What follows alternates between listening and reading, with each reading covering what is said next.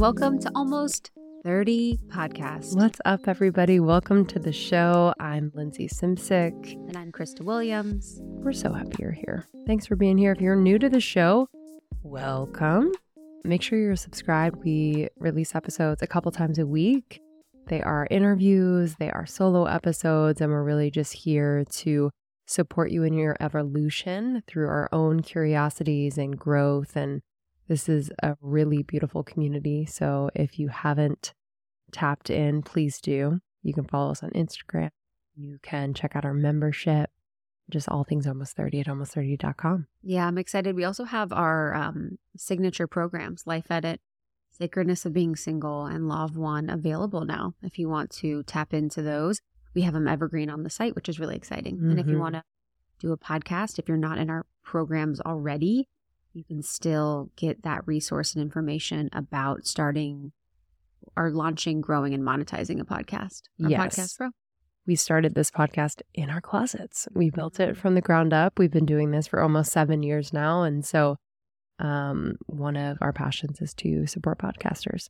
Yes. Here for you. Here for you. Okay, so today's episode is going to be a juicy experiential one. Truly. As it happens, we were the guinea pigs for this. I felt very old school, Almost 30. Where it was like very real and raw. But I think actually old school, Almost 30 would be me going all the way there. Totally. We went, you'll hear in this episode, we went to the point I had to stop. I was like, I need to do this alone. You're like, actually, this part does not want to talk about this on a podcast right now. I was like, this part is a little embarrassed, and then it might be another part. So today's episode is with Dr. Schwartz, Richard Schwartz. He was the creator of internal family systems. He works at faculty at Harvard Medical School, and he has been profound in the therapy space, in the psychotherapy space. And internal family systems is a process that I use in therapy, that I use in my life, that has been incredibly transformational. I feel like it brings together a lot of different modalities or beliefs, shadow work. You know, it's very Jungian. There are elements of it that are very much related to like the higher self or the soul. There's almost the Ho'oponopono, you know, that Hawaiian prayer. There's also a little bit of that element too. So it's just really beautiful. What is that? Just to pull on that, that is the I love. Thank you. I love you. Please forgive me. I'm sorry. Mm-hmm. And that's kind of like inner child work too, because you're talking to all parts. Yes. And sort of having that conversation where, you know, thank you. I love you. Please forgive me. I'm sorry. Maybe a different, maybe a different style. But it's true. It'd be like, please forgive me. Thank you. I'm sorry. Want to go to lunch? Or be like, I'm sorry. Please forgive me. I love you. Thank you. It's profound. Yeah, I love it. I love it. Yeah. I didn't actually know that I was doing IFS in therapy years ago with my former therapist. I had an appreciation for it then, but when you're so in it, you know what I mean? I don't know if I understood the profundity of it. And looking back, I'm like, oh, wow.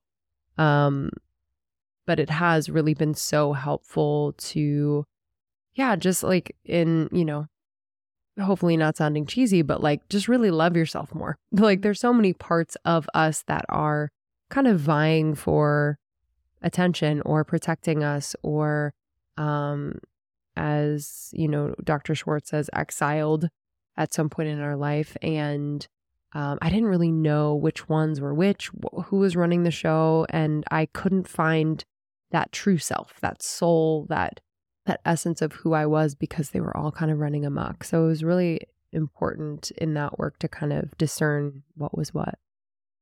So IFS is really evidence-based, and it's a widely used form of psychotherapy, particularly with trauma. It really supports trauma. It provides a really non-pathologizing, optimistic, and empowering perspective, and a very practical and effective set of techniques for working with individuals, couples, families, and now corporations and classrooms. And I've been using it in therapy as well, and it's been incredibly transformational, especially as it relates to eating disorder, body, issues. But now I really apply it to so many areas of my life. And also, I think it was really beautiful that at the end, we sort of got to the point where we were talking about the managers being very present within romantic relationships. So in the concept of IFS, which we'll dig into more on the podcast, there is the capital S self, which is the true self, like the inner essence of the self, which is very Jungian as well. But that's the soul. That's the perfect, all loving, all knowing essence that is the divine in you. And then there's parts. And these parts are really created from trauma, from family or culture or situations. And they're ways in which we have learned to cope with traumatic situations or situations in our life. So say, as an example, you were a child that was abused or neglected when you were younger. You would essentially create parts to protect yourself from death or heartbreak or just completely like giving up on life. Mm-hmm. So these parts are really, really important for us for survival, for us for navigating the world. They support us in a lot of different ways, but they can also be providing us trouble in life. They can be preventing us from being close to people or from trusting people or from letting go of control or from all these different types of ways in which our parts cope. But what I really like is that when we talk a lot about shadow work, there can be this like fear around shadow work. There can be this fear or this way in which it seems like you're going into the abyss and it never stops. And I love that parts work is really the truest sense of shadow work, where you're really taking these parts of you that you've neglected, that you've exiled, that you've abandoned, and you're reincorporating them within your true essence. You're loving them enough to bring them back to yourself, to bring them back into your true essence. And it's really, really beautiful. Mm-hmm. And if you're listening and you're like, well, I don't necessarily have an experience with big T trauma, all of us have parts.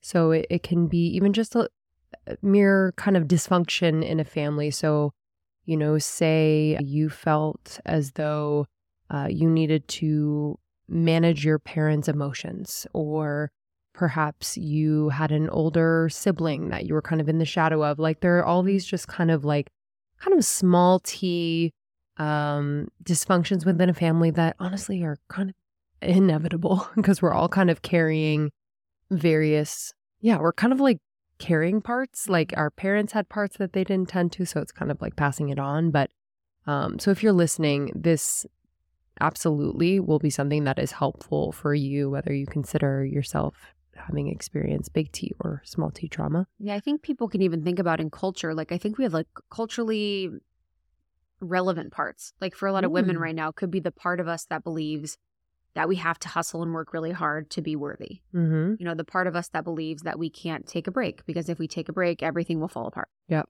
The part of us that believes that we have to be doing 100 different things to be successful. There's very like nuanced ways. It's almost like the limiting beliefs or those aspects of us that we can sort of see within ourselves that are also reflected in culture. Yes.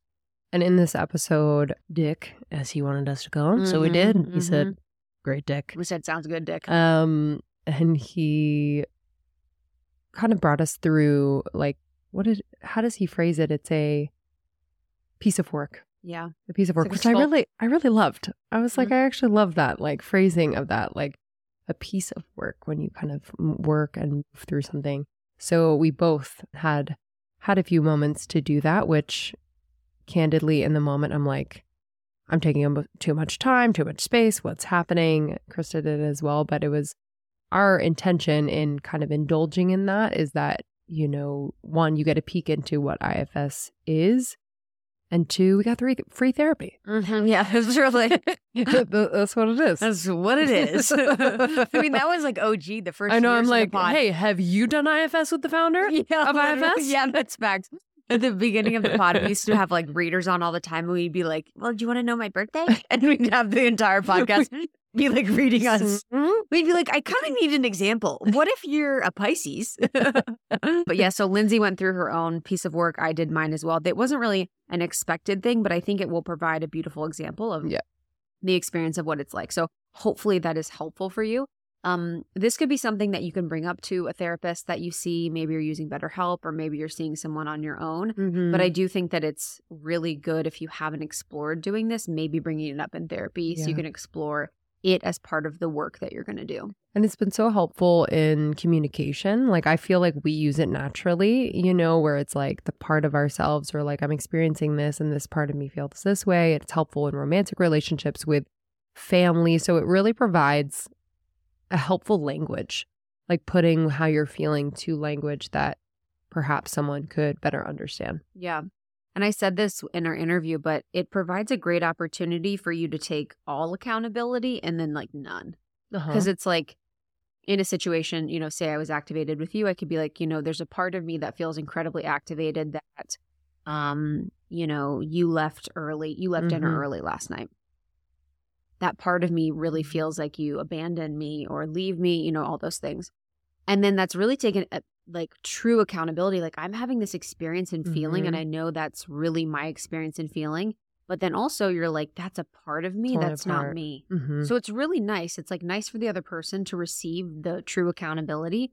And then it's nice for you to be like, oh, I know that's an experience and part of me, but that's not the real me. It's like, I love that element of it. Yes, completely agree. So we hope you enjoy this one. Dr. Schwartz's latest book is No Bad Parts. So order that one. Enjoy this one. If you loved it, send it to a friend. This is how we've grown the podcast over the years. It's so beautiful. Almost30.com for anything about the membership, our courses, our programs. We're on TikTok, Almost 30 Podcast on TikTok. We got Morning Microdose, which is our beautiful opportunity to get bite-sized bits of information 5 days a week. And then you can find me on Instagram at It's Krista. And I'm at Lindsay Simsick. Thank you all so much for listening. Enjoy this one, and we will see you on the other side. We'll see you soon. Okay, I'm sure everyone out there listening, if you're listening to Almost 30, you are always at the ready to unlock your true potential of your body and your mind. And we're so excited to introduce you to a product and really a way of living that we have found to be incredibly impactful for our health and more. And it is Analemma Coherent Water. And this is a revolutionary new way to improve your health and well-being.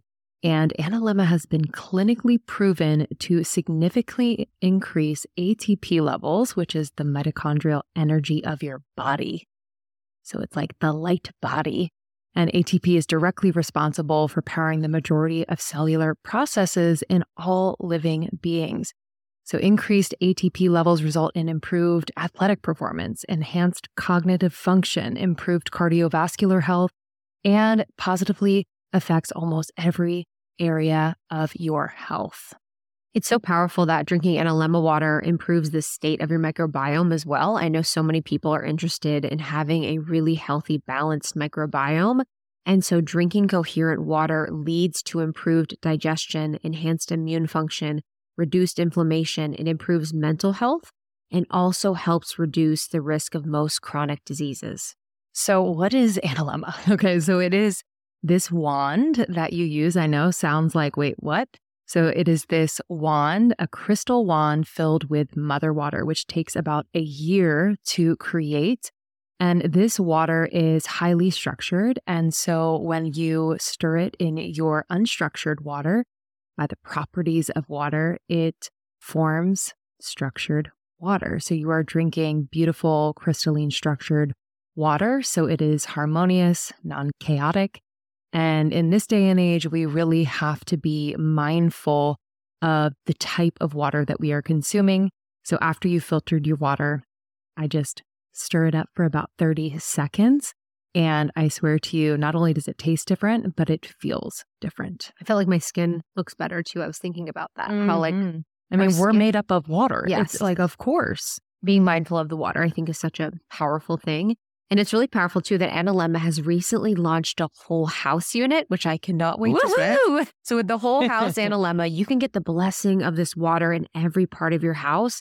It is also now conducting a 100-person study to examine the effects of Analemma water when bathing in it. So they're now doing studies. They're doing a lot of research on the water, which is really powerful. The early results of this are really phenomenal. Every individual in the study up until now has experienced a significant improvement in many cardiovascular markers, such as cardiac output and stroke volume. So they're seeing benefits right now for people that are not only drinking the water, but bathing in it with their whole house unit.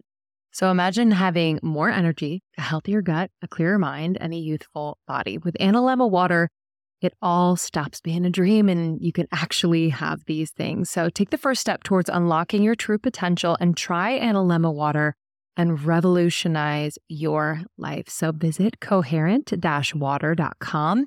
Every purchase comes with a 100% money-back guarantee, so you can literally taste the difference risk-free.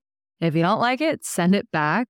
But I'm excited for you to get this incredible wand that you will just stir in your water every single day. Coherent-water.com.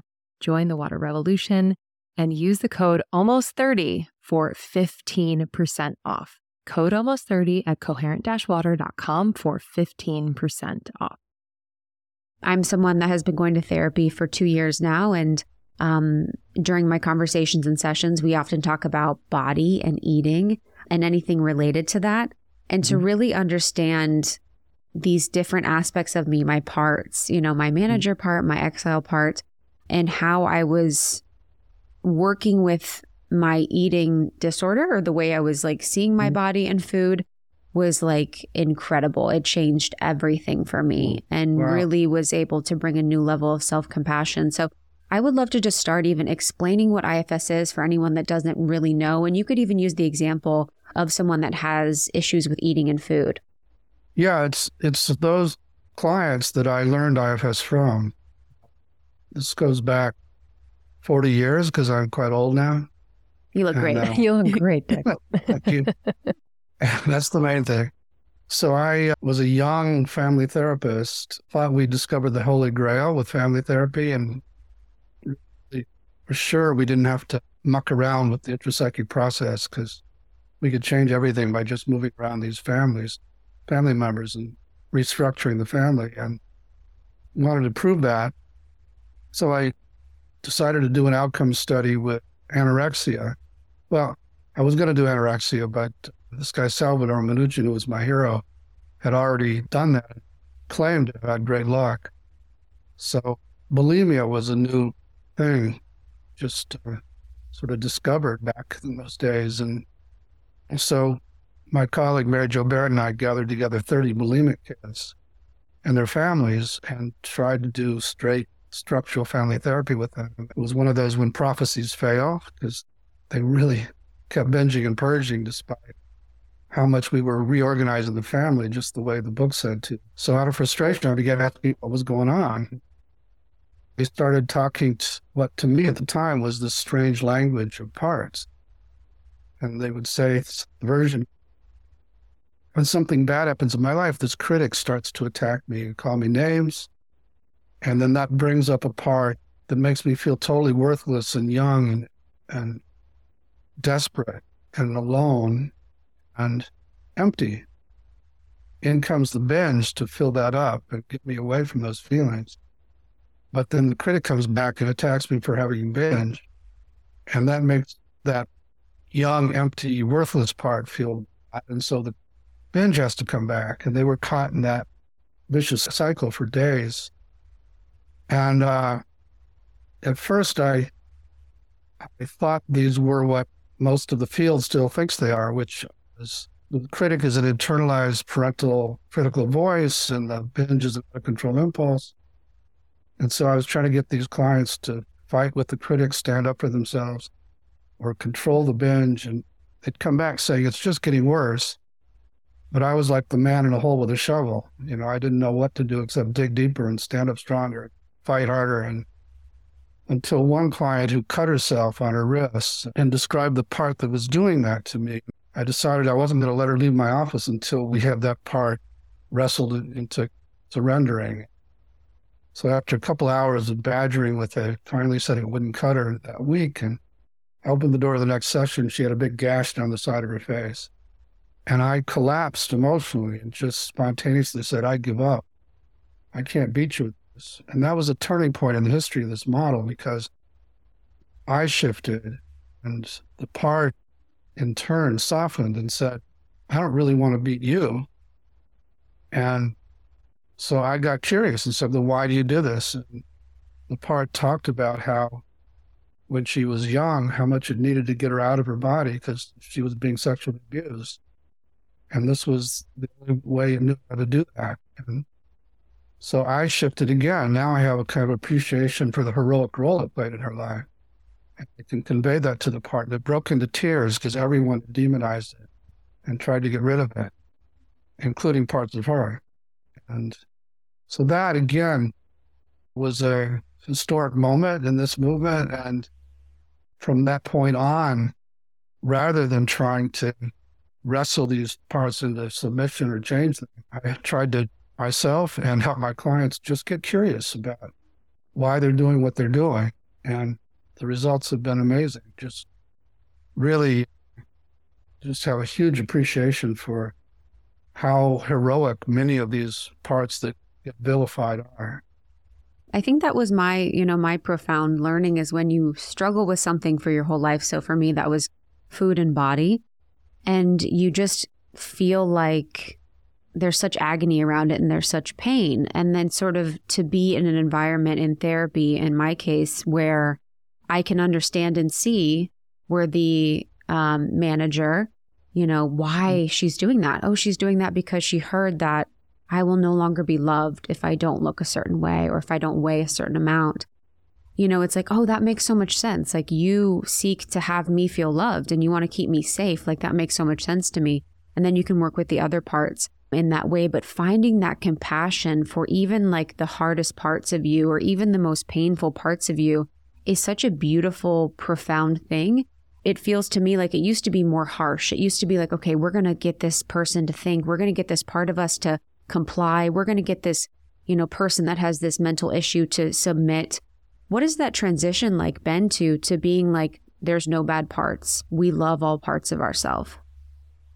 Yeah, it's been kind of, I just feel very, very lucky. Stumbled onto this so many years ago and been on this journey. It's been challenging to bring this to our culture because we're so embedded in other paradigms. These are just troubling impulses or there's some kind of mental disease that needs medication. And so, yeah, it's been a tough sell in this culture.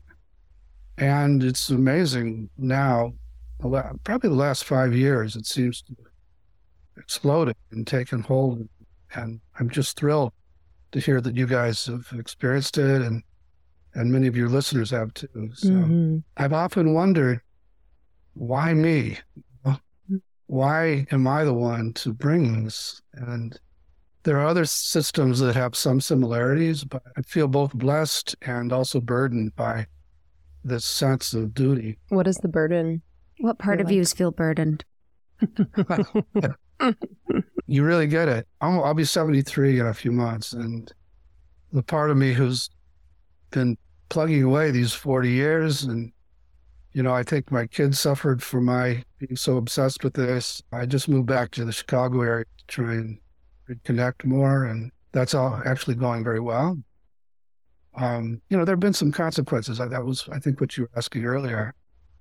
And I'm at a point now, a lot of my friends are retiring and thinking about laying on the beach most of the day. And I can't let this go. I just feel like I've been given this precious gift and I have to take it as far as I can.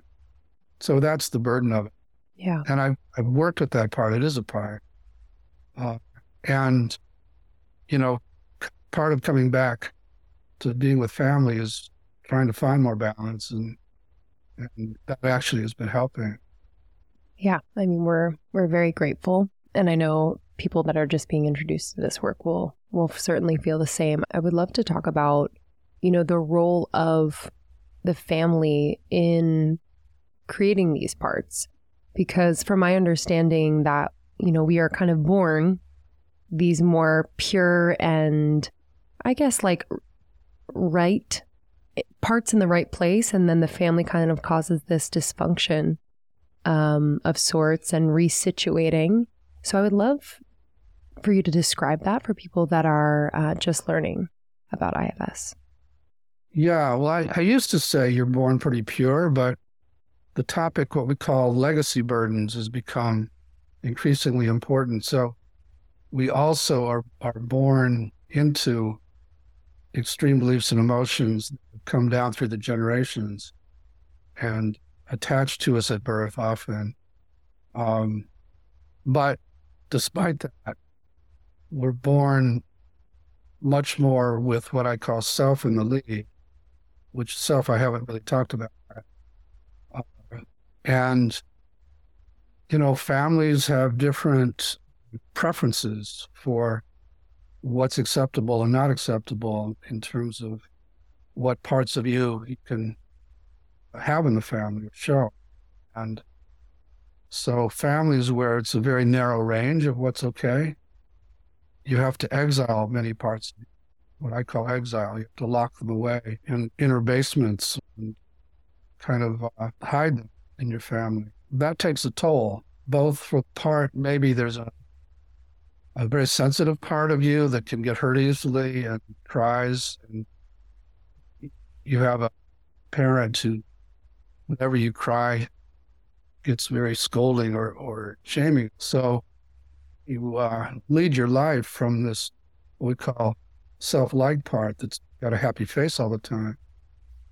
And that sensitive part of you has to be locked away. Not only does it feel hurt by your parent, but also feels abandoned by you and becomes what we call an exile and suffers in exile. And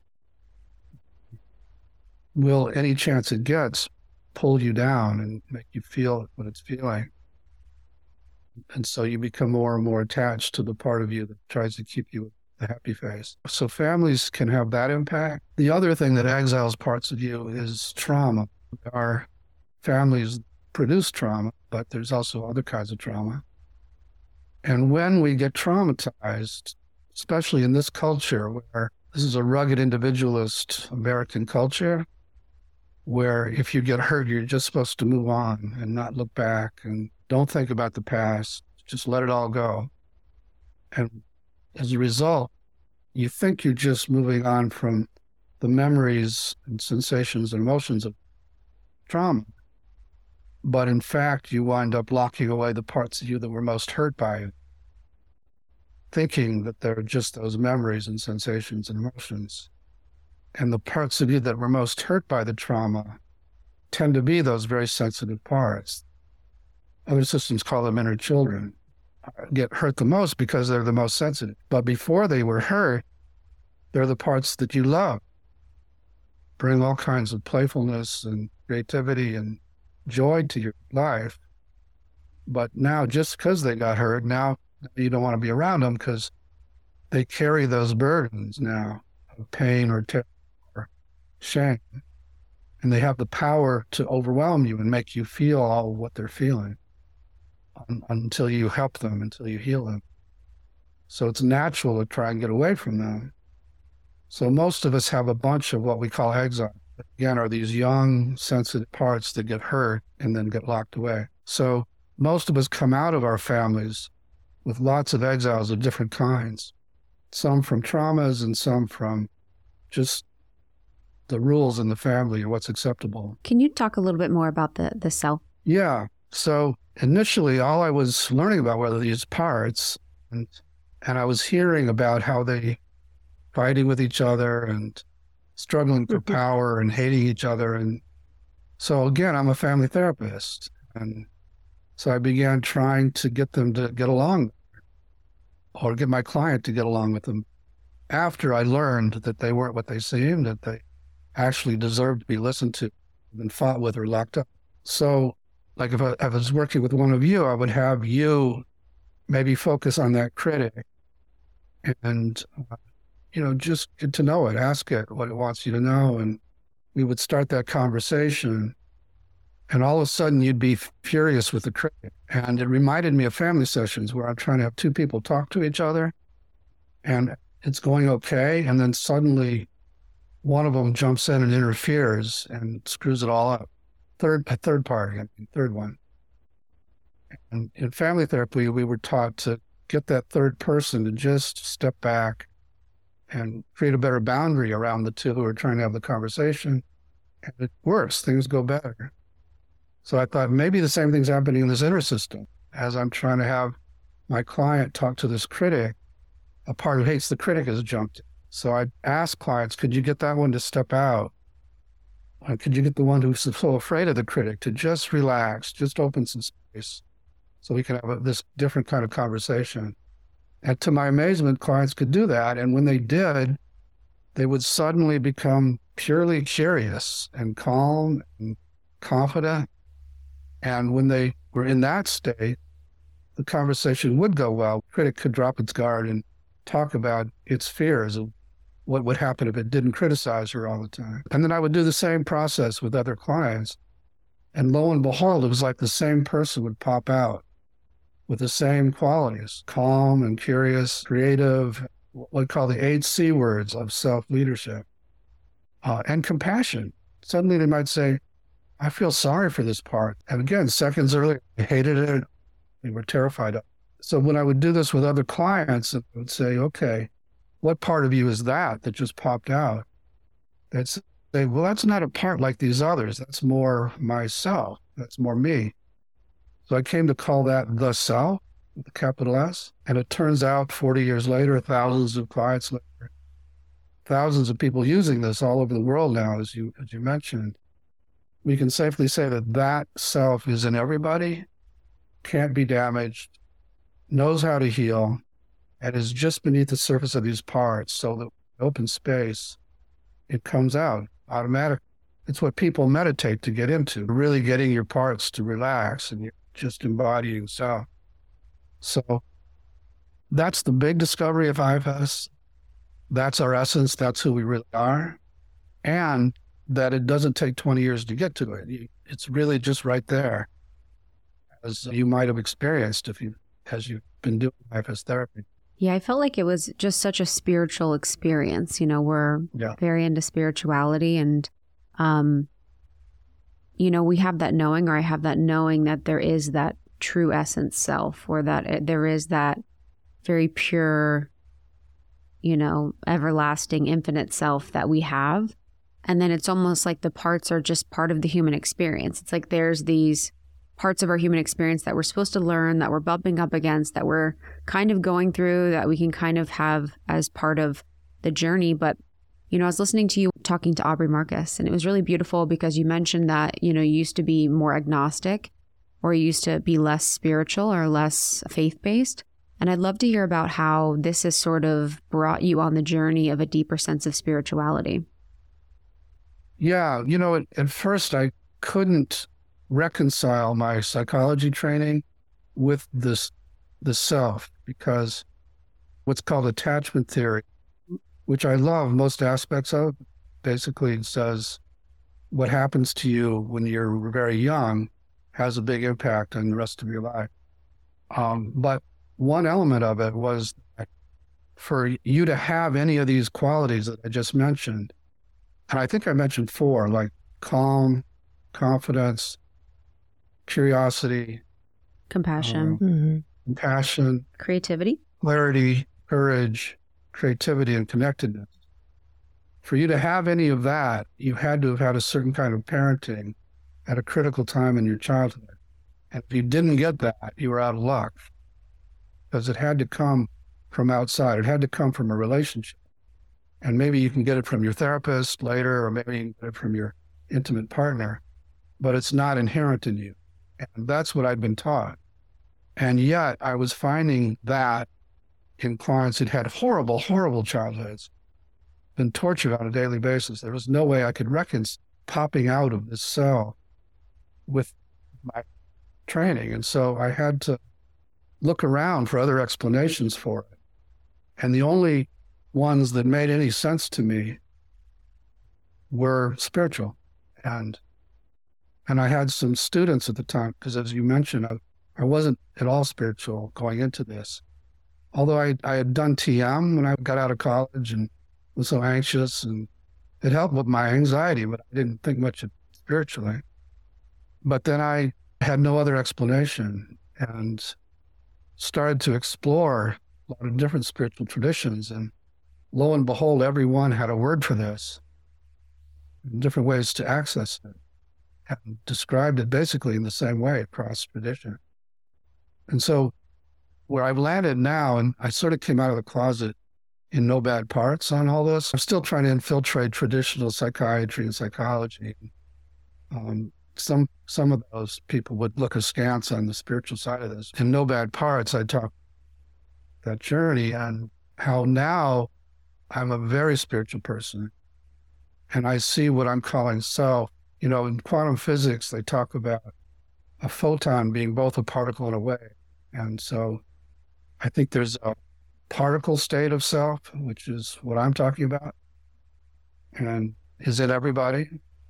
But if you do meditate or you do psychedelic drugs, you can enter the wave state of self. It doesn't have boundaries, and they call them non-dual, and you just feel in the ocean of the wave. It's the same self, just in two different forms. What people call God, largely for me, is that wave state of self. You guys, this is my favorite fact I've been telling everyone I know at parties. It's like probably getting old for everyone around me, but I need to tell you because I cannot believe it. So, did you guys know that the drugs that we take to manage period cramps, so women, if you take medicine for period cramps, they were invented in the 1950s and exclusively tested on men. Yes, period cramp medicine was tested on men in the 1950s.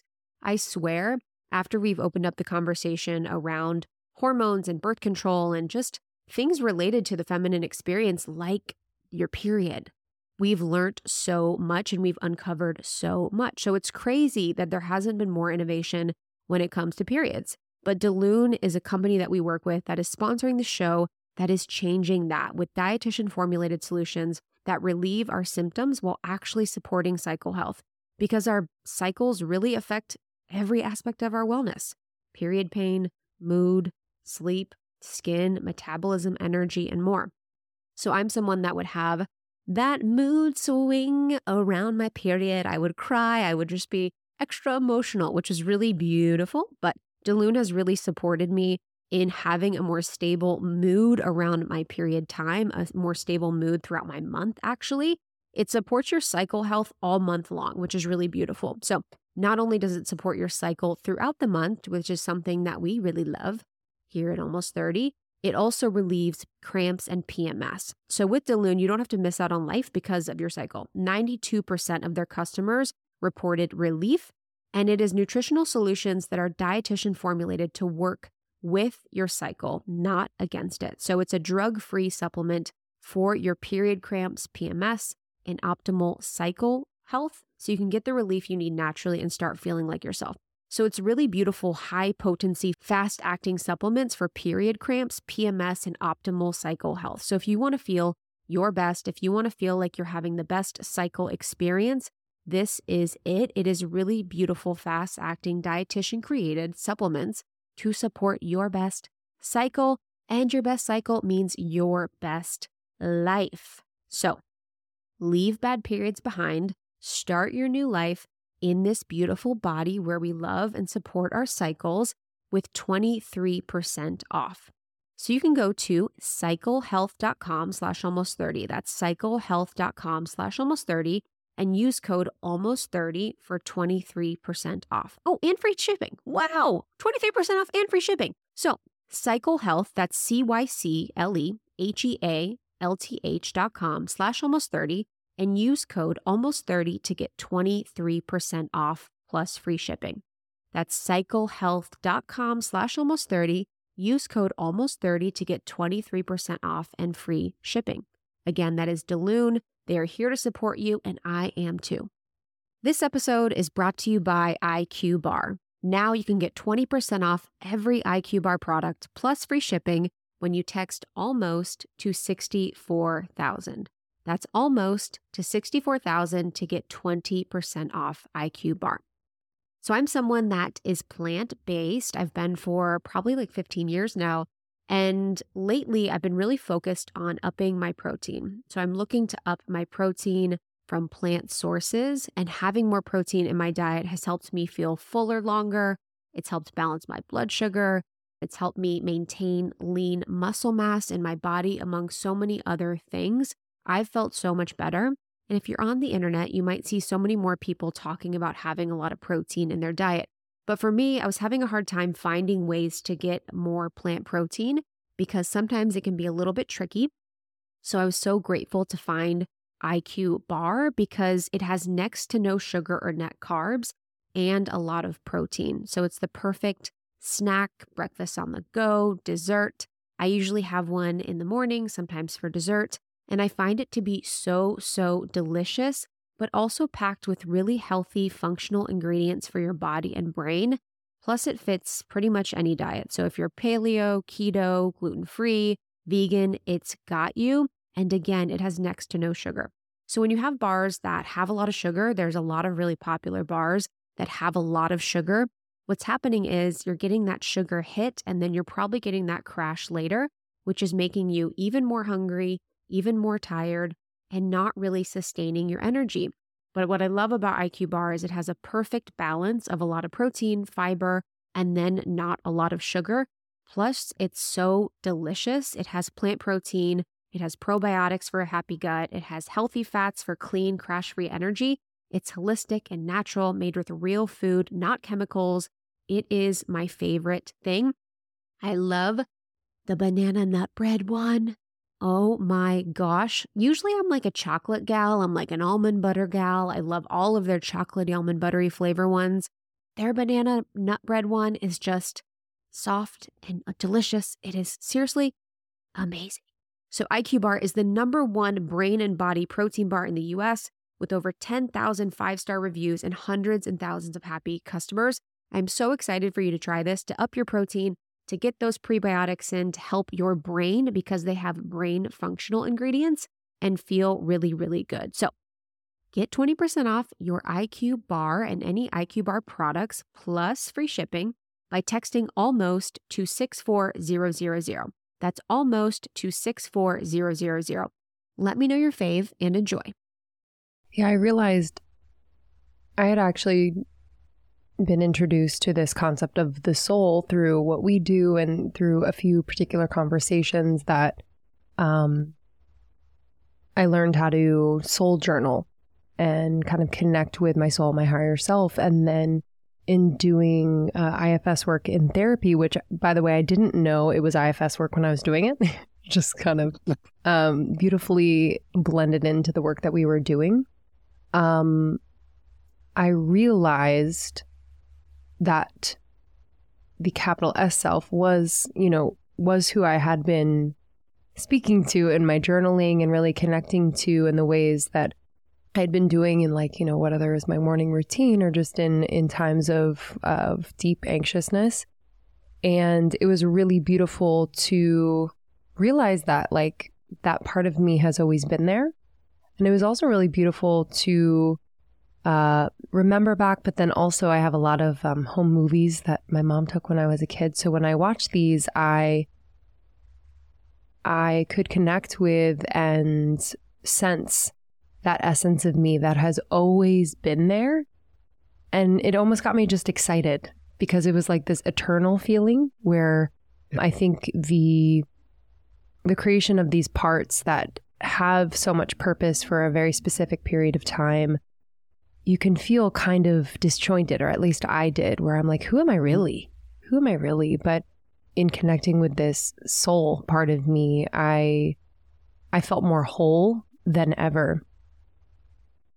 I'm curious, in first introducing this work to clients, or even in teaching other therapists this type of work, what are some questions that you ask to conjure the part or to bring more clarity to the part that is, whether it's running the show in a certain experience? Do you want a role play? Sure.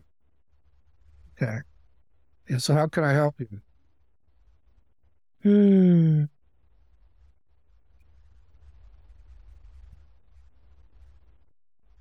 I, particularly this week, I'm feeling like I'm really losing myself in what is either not going right or how I'm not feeling great.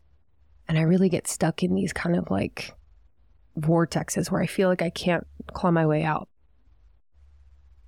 Okay, so it sounds like there's a part of you that can make you feel like everything's going wrong, or make you feel a little bit off. Everything's not quite right. Yes, I feel right? off, heavy, and then I feel like a burden to anyone I'm around. Okay. And so is there a part of you that agrees and says you're a burden to everybody? Yeah. Mm-hmm. Okay. All right. So if you're interested, there's a way to work with these. We just mentioned 3 different parts. That's just my word for it, different feelings. And if you're interested, there's a way to focus inside and begin to get to know these parts and actually help them change.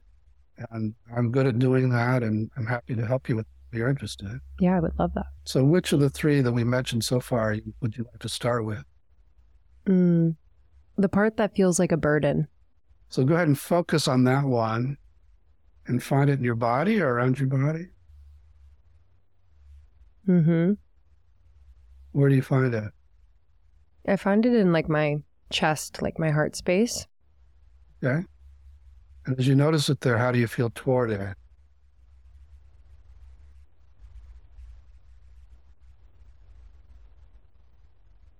I feel like she's tired.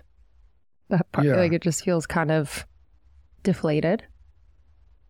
So is she's letting you know that she's tired and deflated. Mm-hmm. But how do you feel toward her?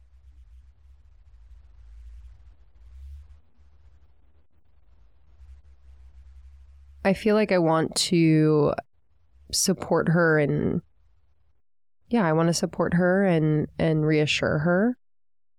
Okay. She's not a let burden. her know. Mm-hmm. Yeah, let her know that you want to support her and want to help her, and just see how she reacts to that from you.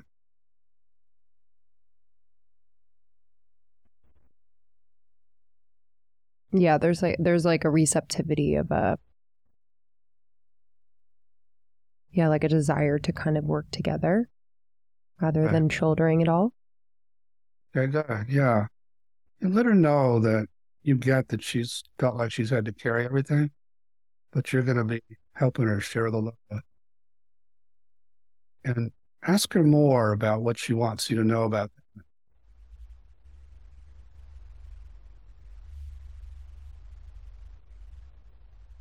That it really wasn't okay to, or there wasn't space to be like a burden. Like this is a very specific time period where she really had to be very aware that she can't be a burden. Okay. And she's showing you that time period and what that was like? Mm-hmm. Is it okay to witness that? Yeah. So let her know you really want to get what that was like for her during that time. You want to feel it and see and sense everything she wants you to. About how hard that was to have that constant message that she couldn't do anything to burden some.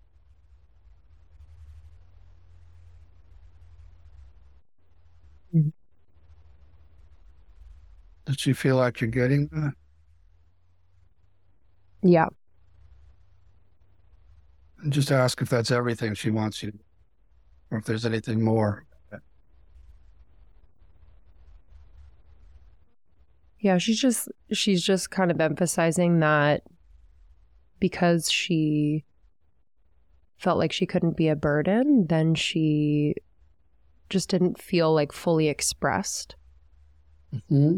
And yeah, there was just kind of a constant resituating around certain energies and certain people and situations, and so she could never really fully be herself and fully expressed, and so and was never fully seen, it sounds like. Mm-hmm. Right. Yeah. So she really had to hide. Mm-hmm. Yeah. And ask what that was like for her. What it made her feel about herself, or having to be so careful. What was that like? Stressful, anxiety inducing, and exhausting, and Yeah. So ask if she does feel like you're getting all this. Yeah. Mm-hmm. Okay, good. So I'd like you now to go to her in that time period and be with her in the way she needed somebody at the time. Just tell me when you're with her. Mm-hmm. How are you being with her? We're just hanging on the floor. And my arm around her.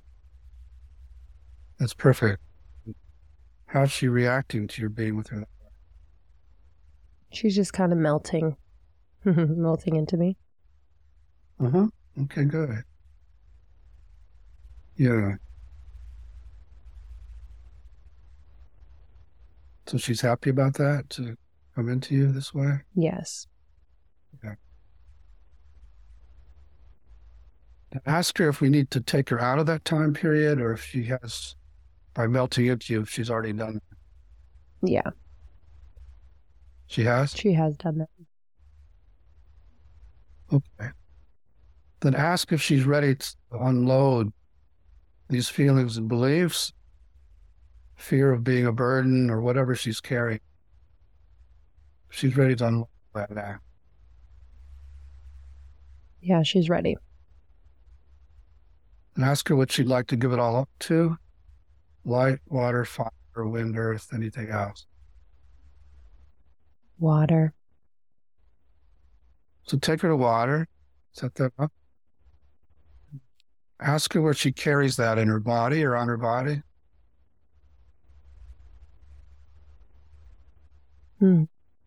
Carries it like in her belly area. So tell her when she's ready, she can just let that all out of her belly and let the water take care of it. And just do that until it's all out.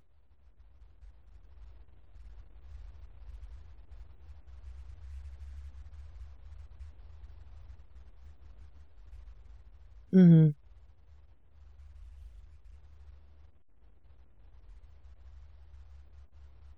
She's released. How does she feel without it? She's light. She's moving around freely. Yeah. And if she'd like to, she can invite qualities into her body she'd like to have and just see what comes into her.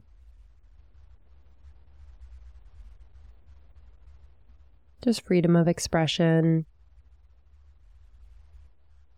That's quality right. of just being dynamic and feeling what she wants to feel.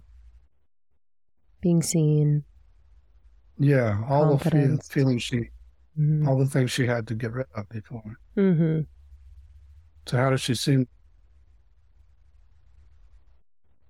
She just seems more herself, like confident. Posture's really good. Okay. There's not this like hyper awareness of anything and everything around her and what she has to be because of it. Ask her what she wants to do inside of you. She just wants to chill. Okay. So let her know she can do that. And before we stop, you could invite parts that might have been protecting her or not liking her, come in and check her out. Mm. Yeah. How are they reacting? Yeah, they just see her differently. Mm-hmm. Less conflict. So does that feel complete for now? Yes, it does. Come on back. I have the feeling that wasn't quite a role play. That was pretty real, right? Yes. So thank you. Mm-hmm. Thank you. Got my money's worth today. Mm-hmm. Oh, that was beautiful. Yeah, it was a great example of, actually, I think probably because you've done a lot of IFS, we didn't have to get permission from a lot of protectors, and we could go right to this exile. And it was a great example of what we do to heal these exiles. So if you're listening to this podcast, you're probably someone that wants to change their life for the better. You're someone that's on your path of growth, of transformation, of change, You want to live a good life that you love. You want to know yourself more, and you want to support your evolution. Well, the number one way that I've done that is through therapy. I know you might have wanted the magic pill, you might have wanted the trick, the hack, the whatever, but therapy has been the most transformational thing for me. It has helped me love myself in a deeper way. It has helped me come home to myself. It has helped me navigate friendship breakups, relationship transitions. It's helped me with my body relationship, with my mother wound, with my shadow work. It's really been the most impactful thing, and it is the ultimate act of self-care. Having a space and place for you to be yourself, to say the thing you might be afraid to say, to cry, to vent, to just be, is so, so powerful. So I'd love for you to support yourself this year by getting into BetterHelp. BetterHelp is a really easy way to help support your therapy goals. It makes it more affordable. It makes it easier to access. It's done virtually. You can text your therapist. You can reschedule in the app. And I really love it. I know so many people in our community, my family and friends also use BetterHelp, and they've had the best experience with it. So I definitely suggest for you to try. So you can go to betterhelp.com/almost30 and get 10% off your first month. So that's betterhelp.com/almost30 and get 10% off your first month.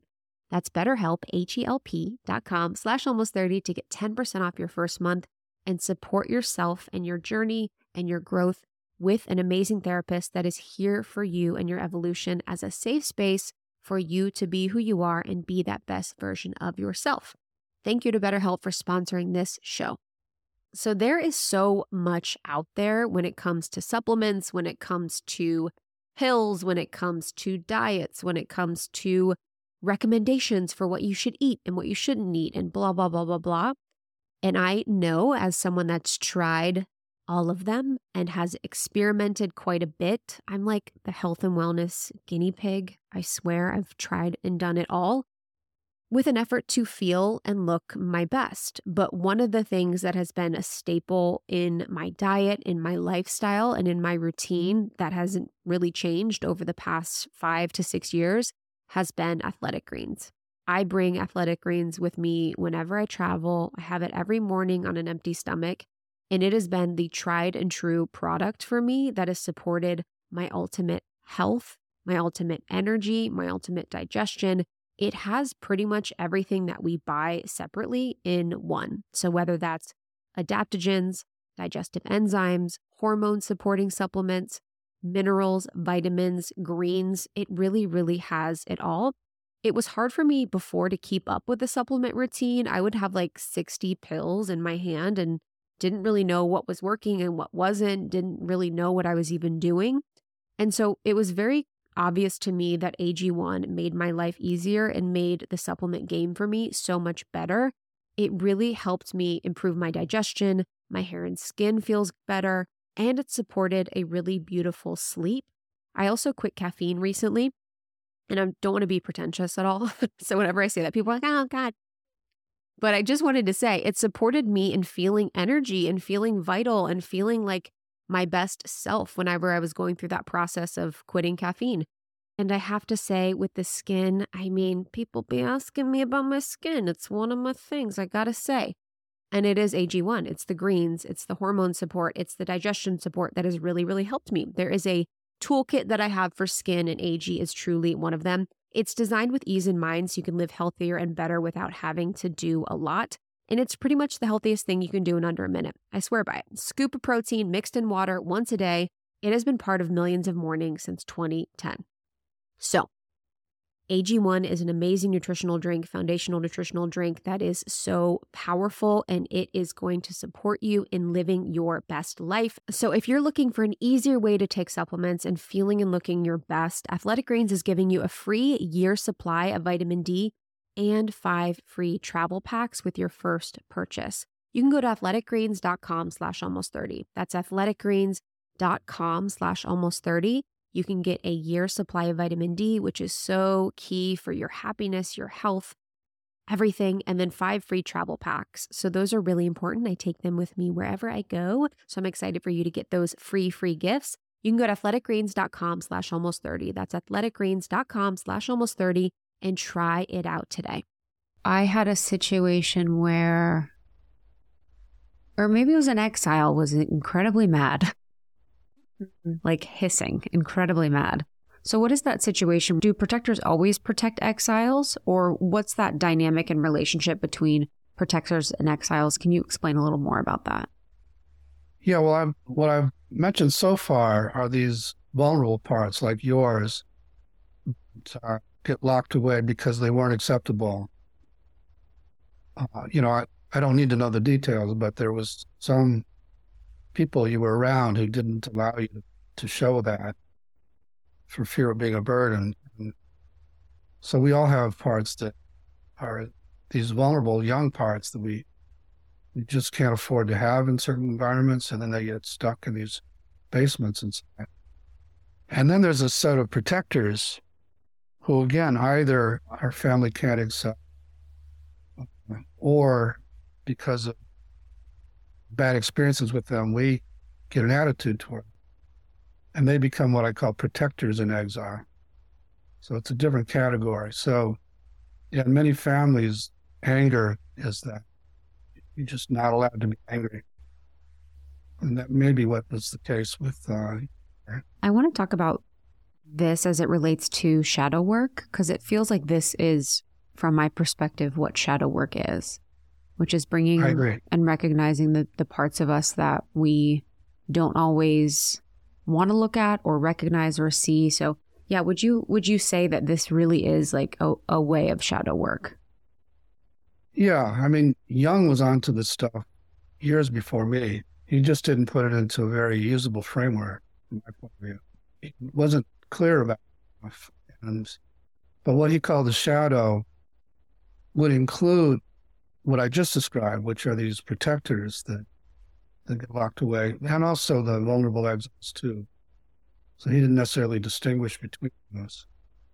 But yeah, shadow work is designed to bring them back home.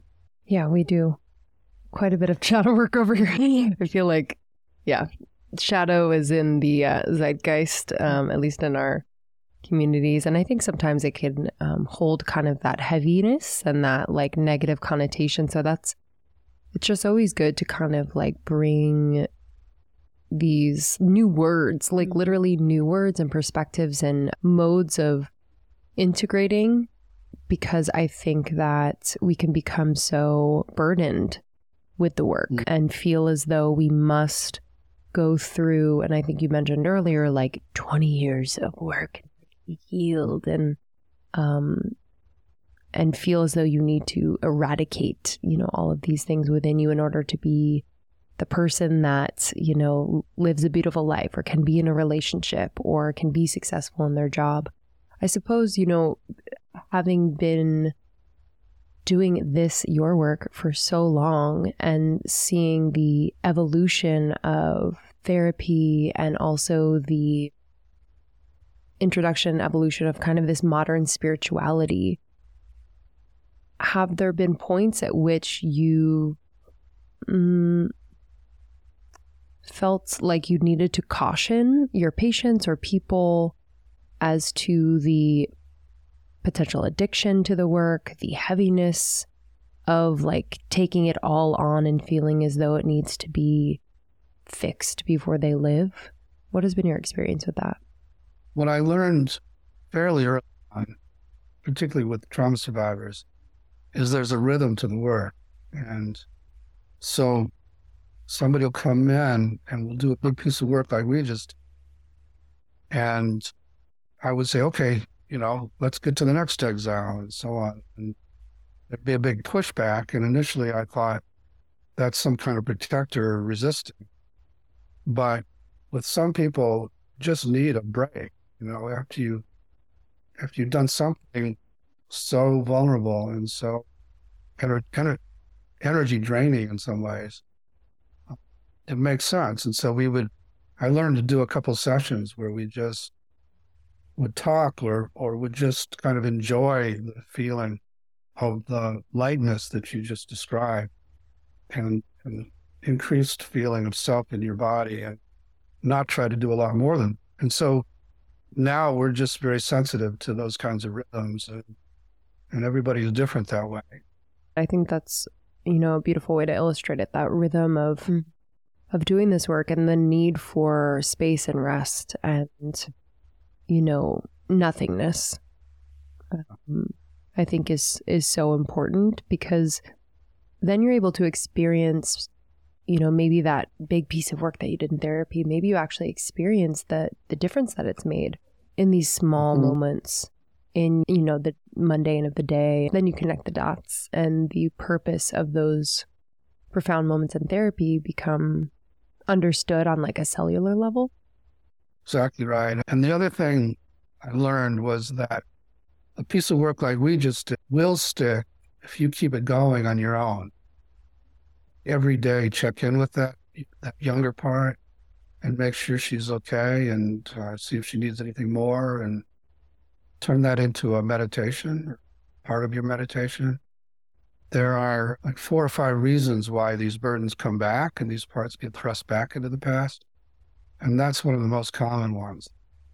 You did it and you got her out, but you abandoned her afterwards. Oh. And so she felt it back. Mm-hmm.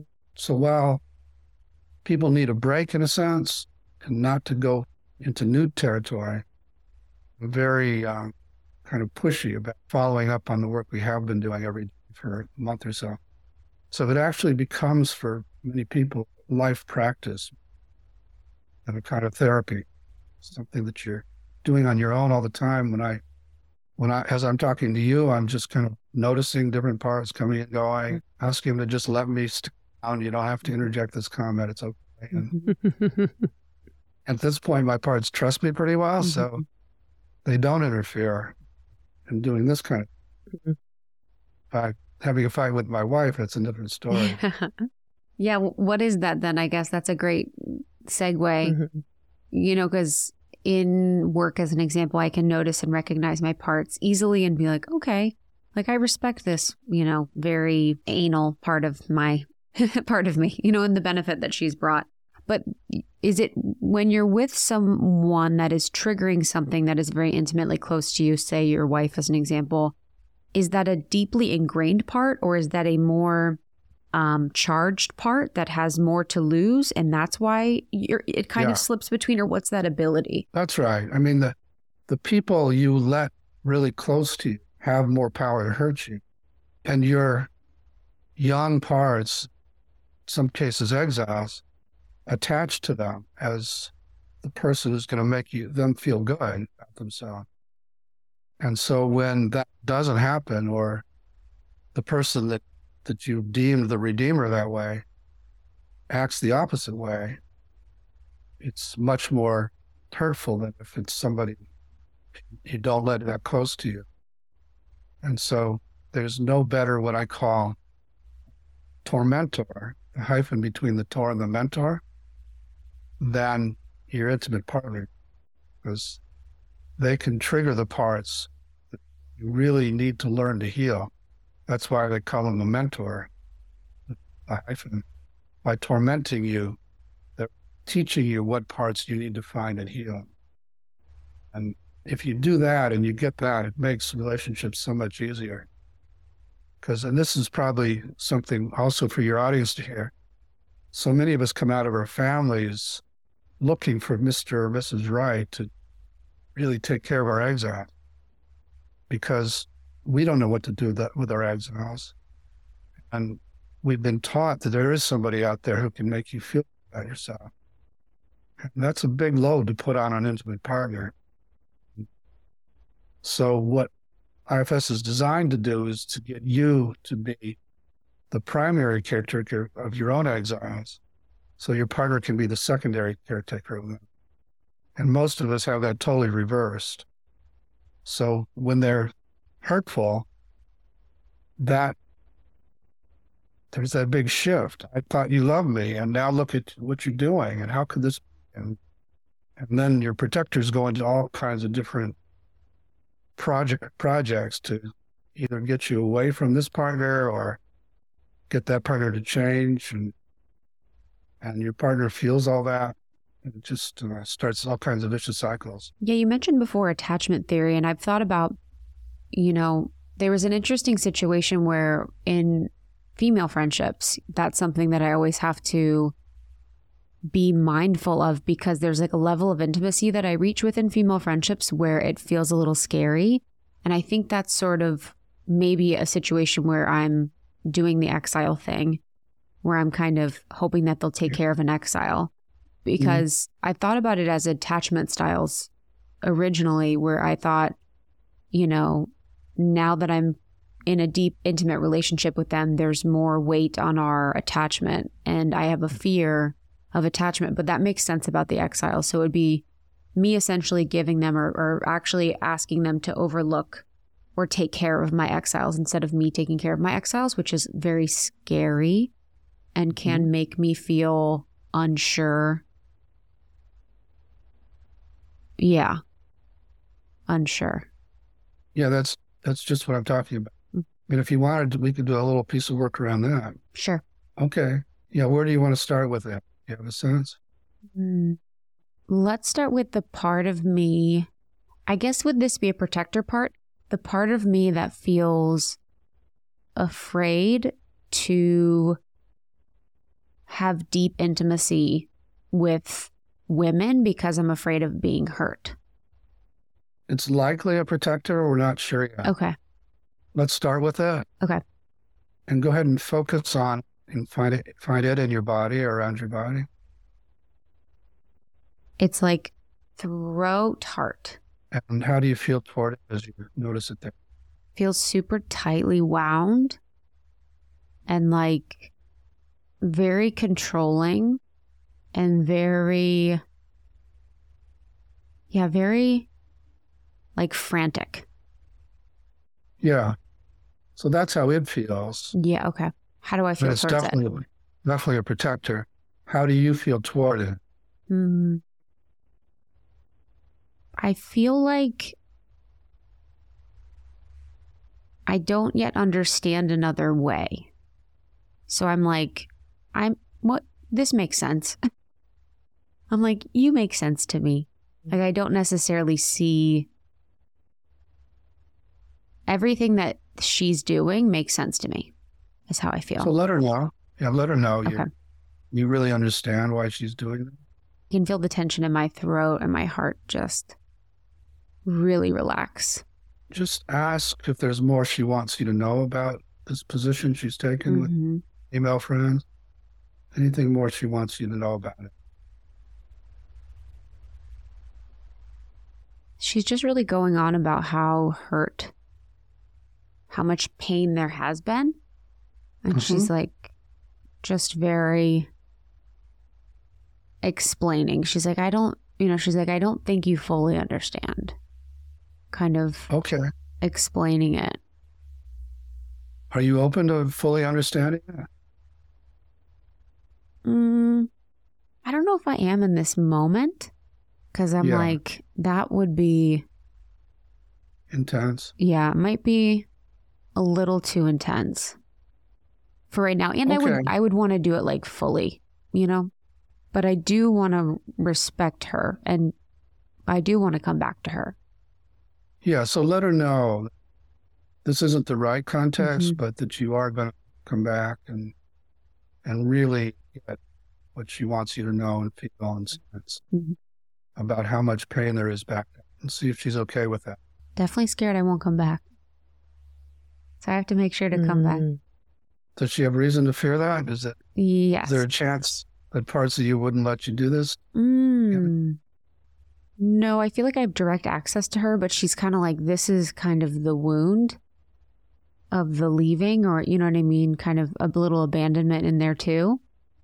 Yeah, so that she's felt like you've approached her in the past and then decided you couldn't handle it and left her. Yeah. Does that make sense? Yeah. So maybe you could apologize to her. She's like, what do I do now? She said that? Or yeah, she said that. Well, since you have this pattern with her, you can't really commit to coming back for sure, right? but could you commit to working with the parts of you that pull you away from her? Mm-hmm. What do you mean when you say that? What parts of me pull me away from her? I don't know, but Okay. that's the pattern, right? Yeah. So let me ask you that question. What has happened in the past to keep you from really being with her? You could even ask her. She probably knows. Yeah. I think it's the fear of feeling so much. Okay. So it's the fear of the intensity of the Yes. emotion that would come Yeah. if you really took in how hurt parts of you have been. Yeah. The fear of being overwhelmed by all that? Yeah. Okay. So could you commit to working with the parts that are so afraid of that? We can do a piece of that right now if you want. Yeah. I think that part is very present for me lately, just with everything going on in the world too. I feel that part very activated where it's like, there's a lot. This is too intense. Intense. Yeah. Just focus on that one and find it in your body or around your body. It's like in my forehead. And how do you feel toward it? I'm having a hard time like unblending from it. I'm like, okay. Okay. Yeah. Yeah. So it's a big player in your system. Yeah.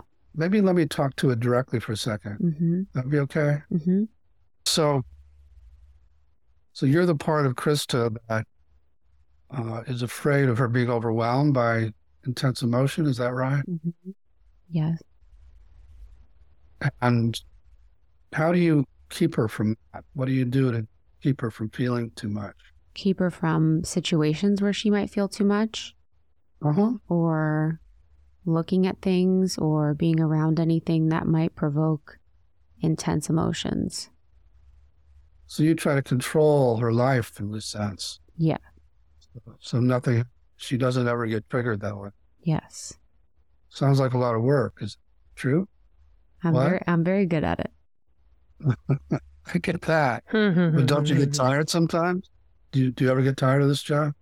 I'm thinking. Okay, maybe you don't. It's okay.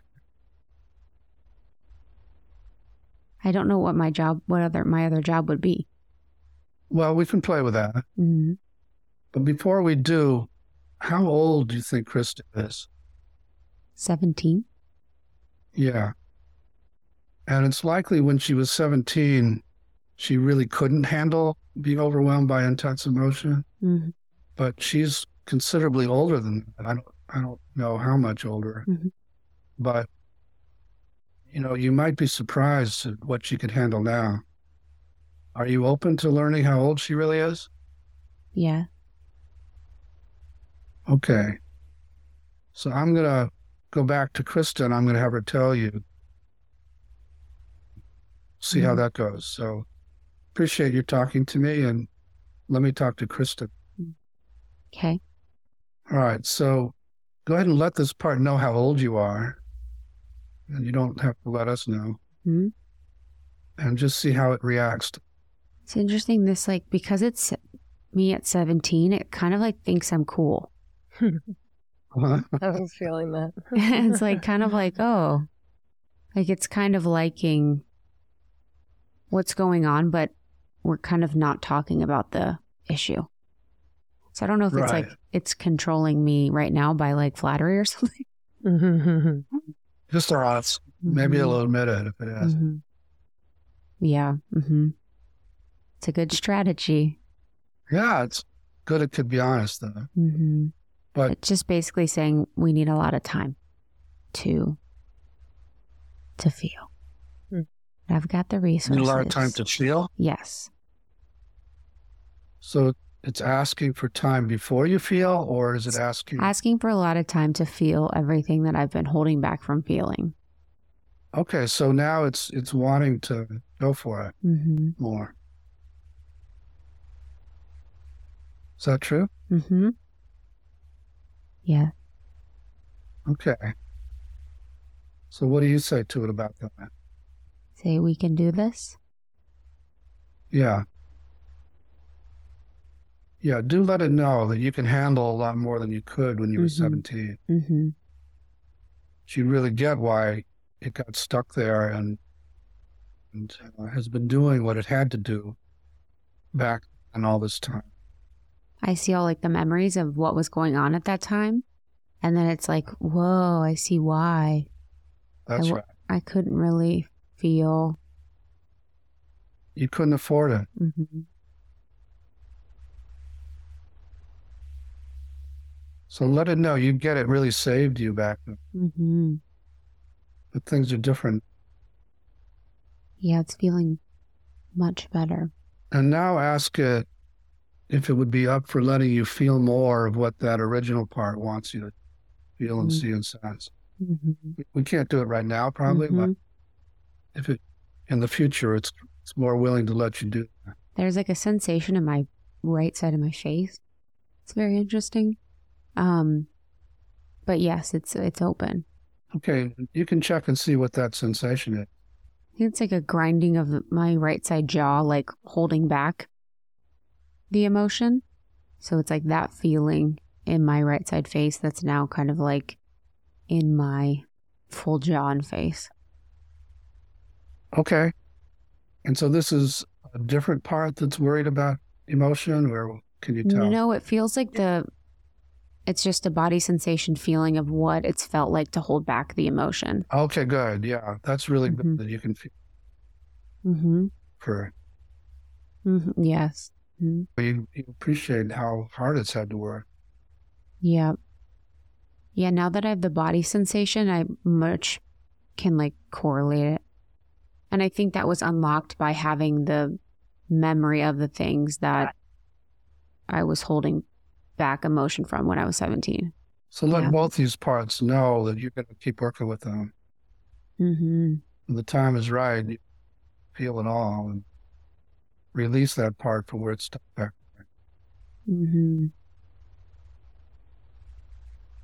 I love you guys. Well, thank you both. These were both great examples.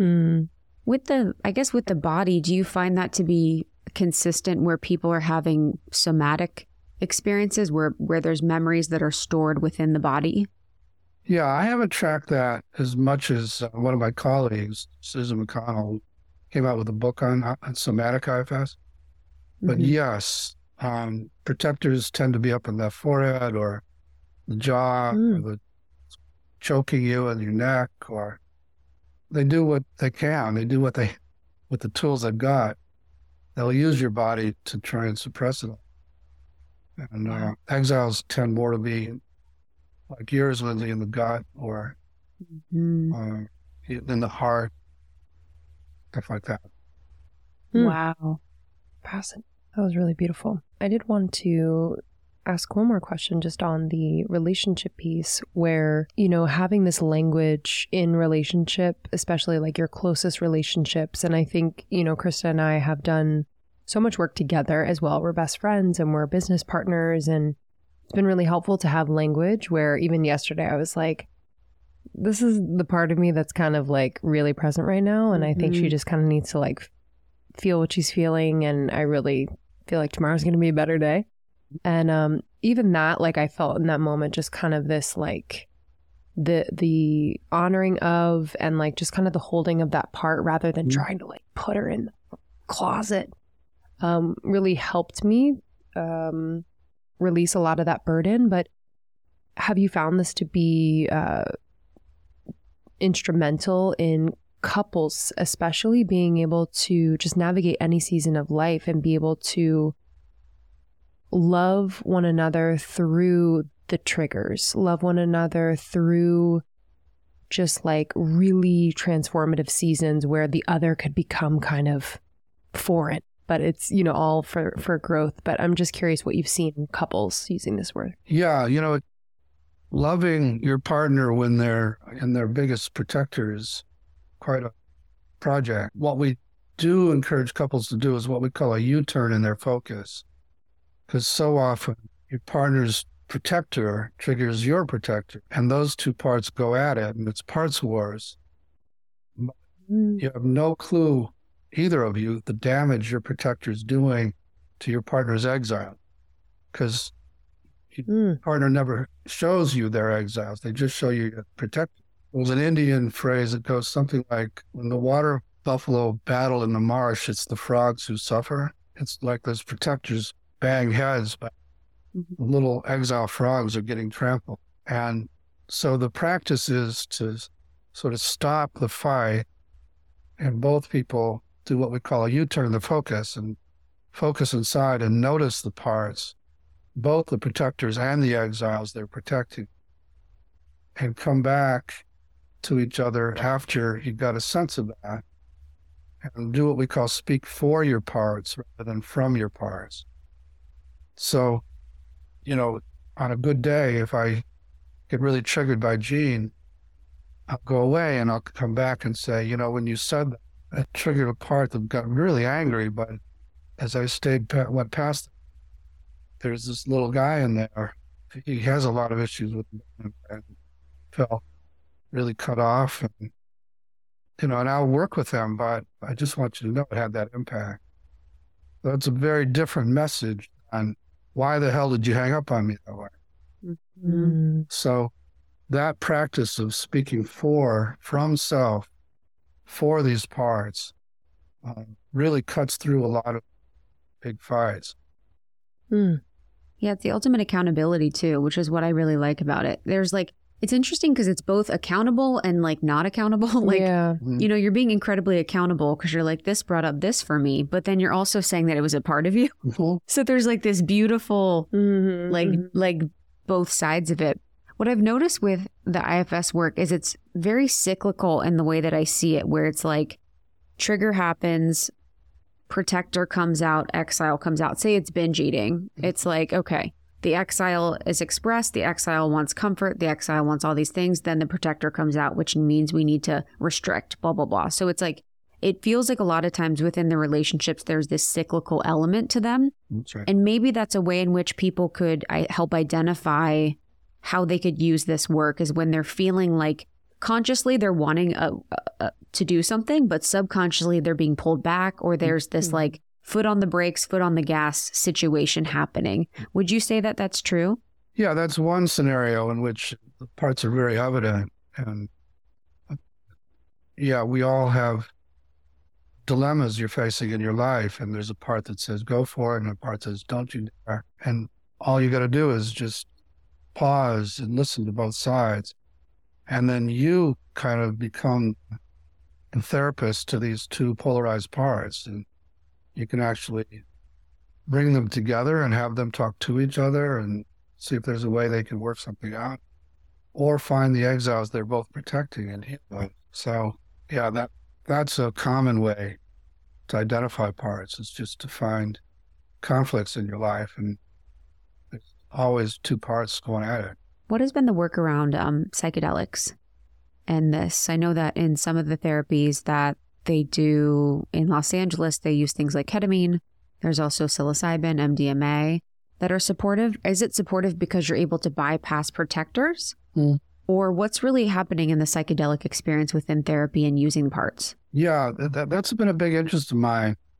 I'd say the last 5 years, and I've worked hard to try and have IFS be at least one of the primary maps to the psychedelic territory. And in doing that, the most recent thing I've done, I collaborated with a guy named Phil Wolfson, who's sort of the maven of ketamine. And we did a 6-day training for therapists, combining ketamine-assisted psychotherapy and IFS. And you're right, it's a lot of the time, what happens is you take the ketamine, you kind of leave for maybe up to 20 minutes. And then when you come back, there's much more self, because I don't know why, but these psychedelics seem to put your primary managers to sleep, what people call the ego, or offline somehow. And as soon as they go offline, you just can download a lot of self. And while you're in that state, it's a big invitation for all kinds of exiled parts to get access. And they come in, and if they don't totally blend, like the word you used, then you can do a huge amount of work with them. Now, the problem with some psychedelic facilitators is they think it's all about the medicine and they shouldn't really intervene. They just kind of sit and let it happen. And sometimes these exiled parts come in and they totally take over, and the person has a really traumatic experience. So that's what I'm trying to bring is there's a way, even if the person is really blended, to get the part to separate and help the part rather than just let a bad experience happen. And also we do a lot working with protectors in the preparatory sessions so that we get full permission going in and go over all their fears about what might happen. Because it's, it's scary for them to lose their power to protect you. Mm-hmm. Yeah, that's what I realized actually listening to and thinking about your work. We did an ayahuasca retreat where it was 4 nights where we sat in ceremony, and I didn't really have an experience. And I realized now because my protector parts were not allowing experience to happen. No, they're that powerful. They can override anything. Oh, yeah. There was me and 2 other people had the most on the last night of anyone. And my protector parts were still just like, no way. No. And I'm like, wow, yeah, those protector parts are so, and it is interesting when I can even think about the energetics of that protector part. I can really feel that energy of like, nope, and kind of go into that. So that might be interesting to explore. But yeah, those protector parts are powerful. So I think that's a really beautiful thing for people to think about if they're doing these types of things in therapy or with other treatments. But I'm looking forward, I'm going to be doing ketamine-assisted therapy with my therapist, and we're going to be bringing in parts work. So I'm excited to really explore that and see how that goes. Well, I have to say, because I'm going to do more of those kind of retreats with a colleague named Sunny Strasberg, because I was quite amazed. I went into that whole thing with Phil thinking, we do pretty well without any psychedelics, but we do get stuck. Maybe this could be a way to help people get unstuck. But I was kind of blown away how much we could do by accessing so much self so quickly. In maybe 10, 15 minutes, it would be life-changing work for people. Yeah, I'm excited about it. That's amazing. Have you done it? Yeah, I've had 3 high-dose ketamine experiences. And what I would say the biggest impact was I used to believe that you die, it doesn't end, that you actually go to a nice place. And now I know because I went there.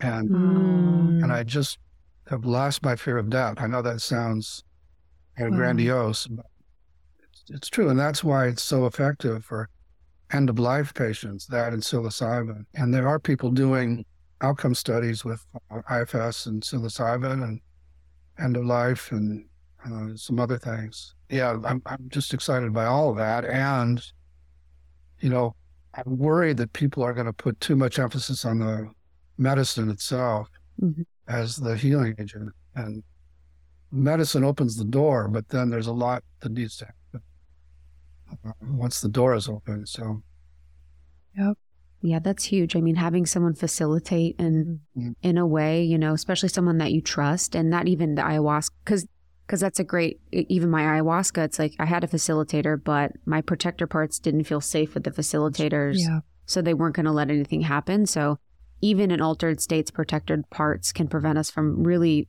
receiving the true benefits of the work. So I'm excited because my therapist I deeply trust. Yeah. So you'll have a very different experience.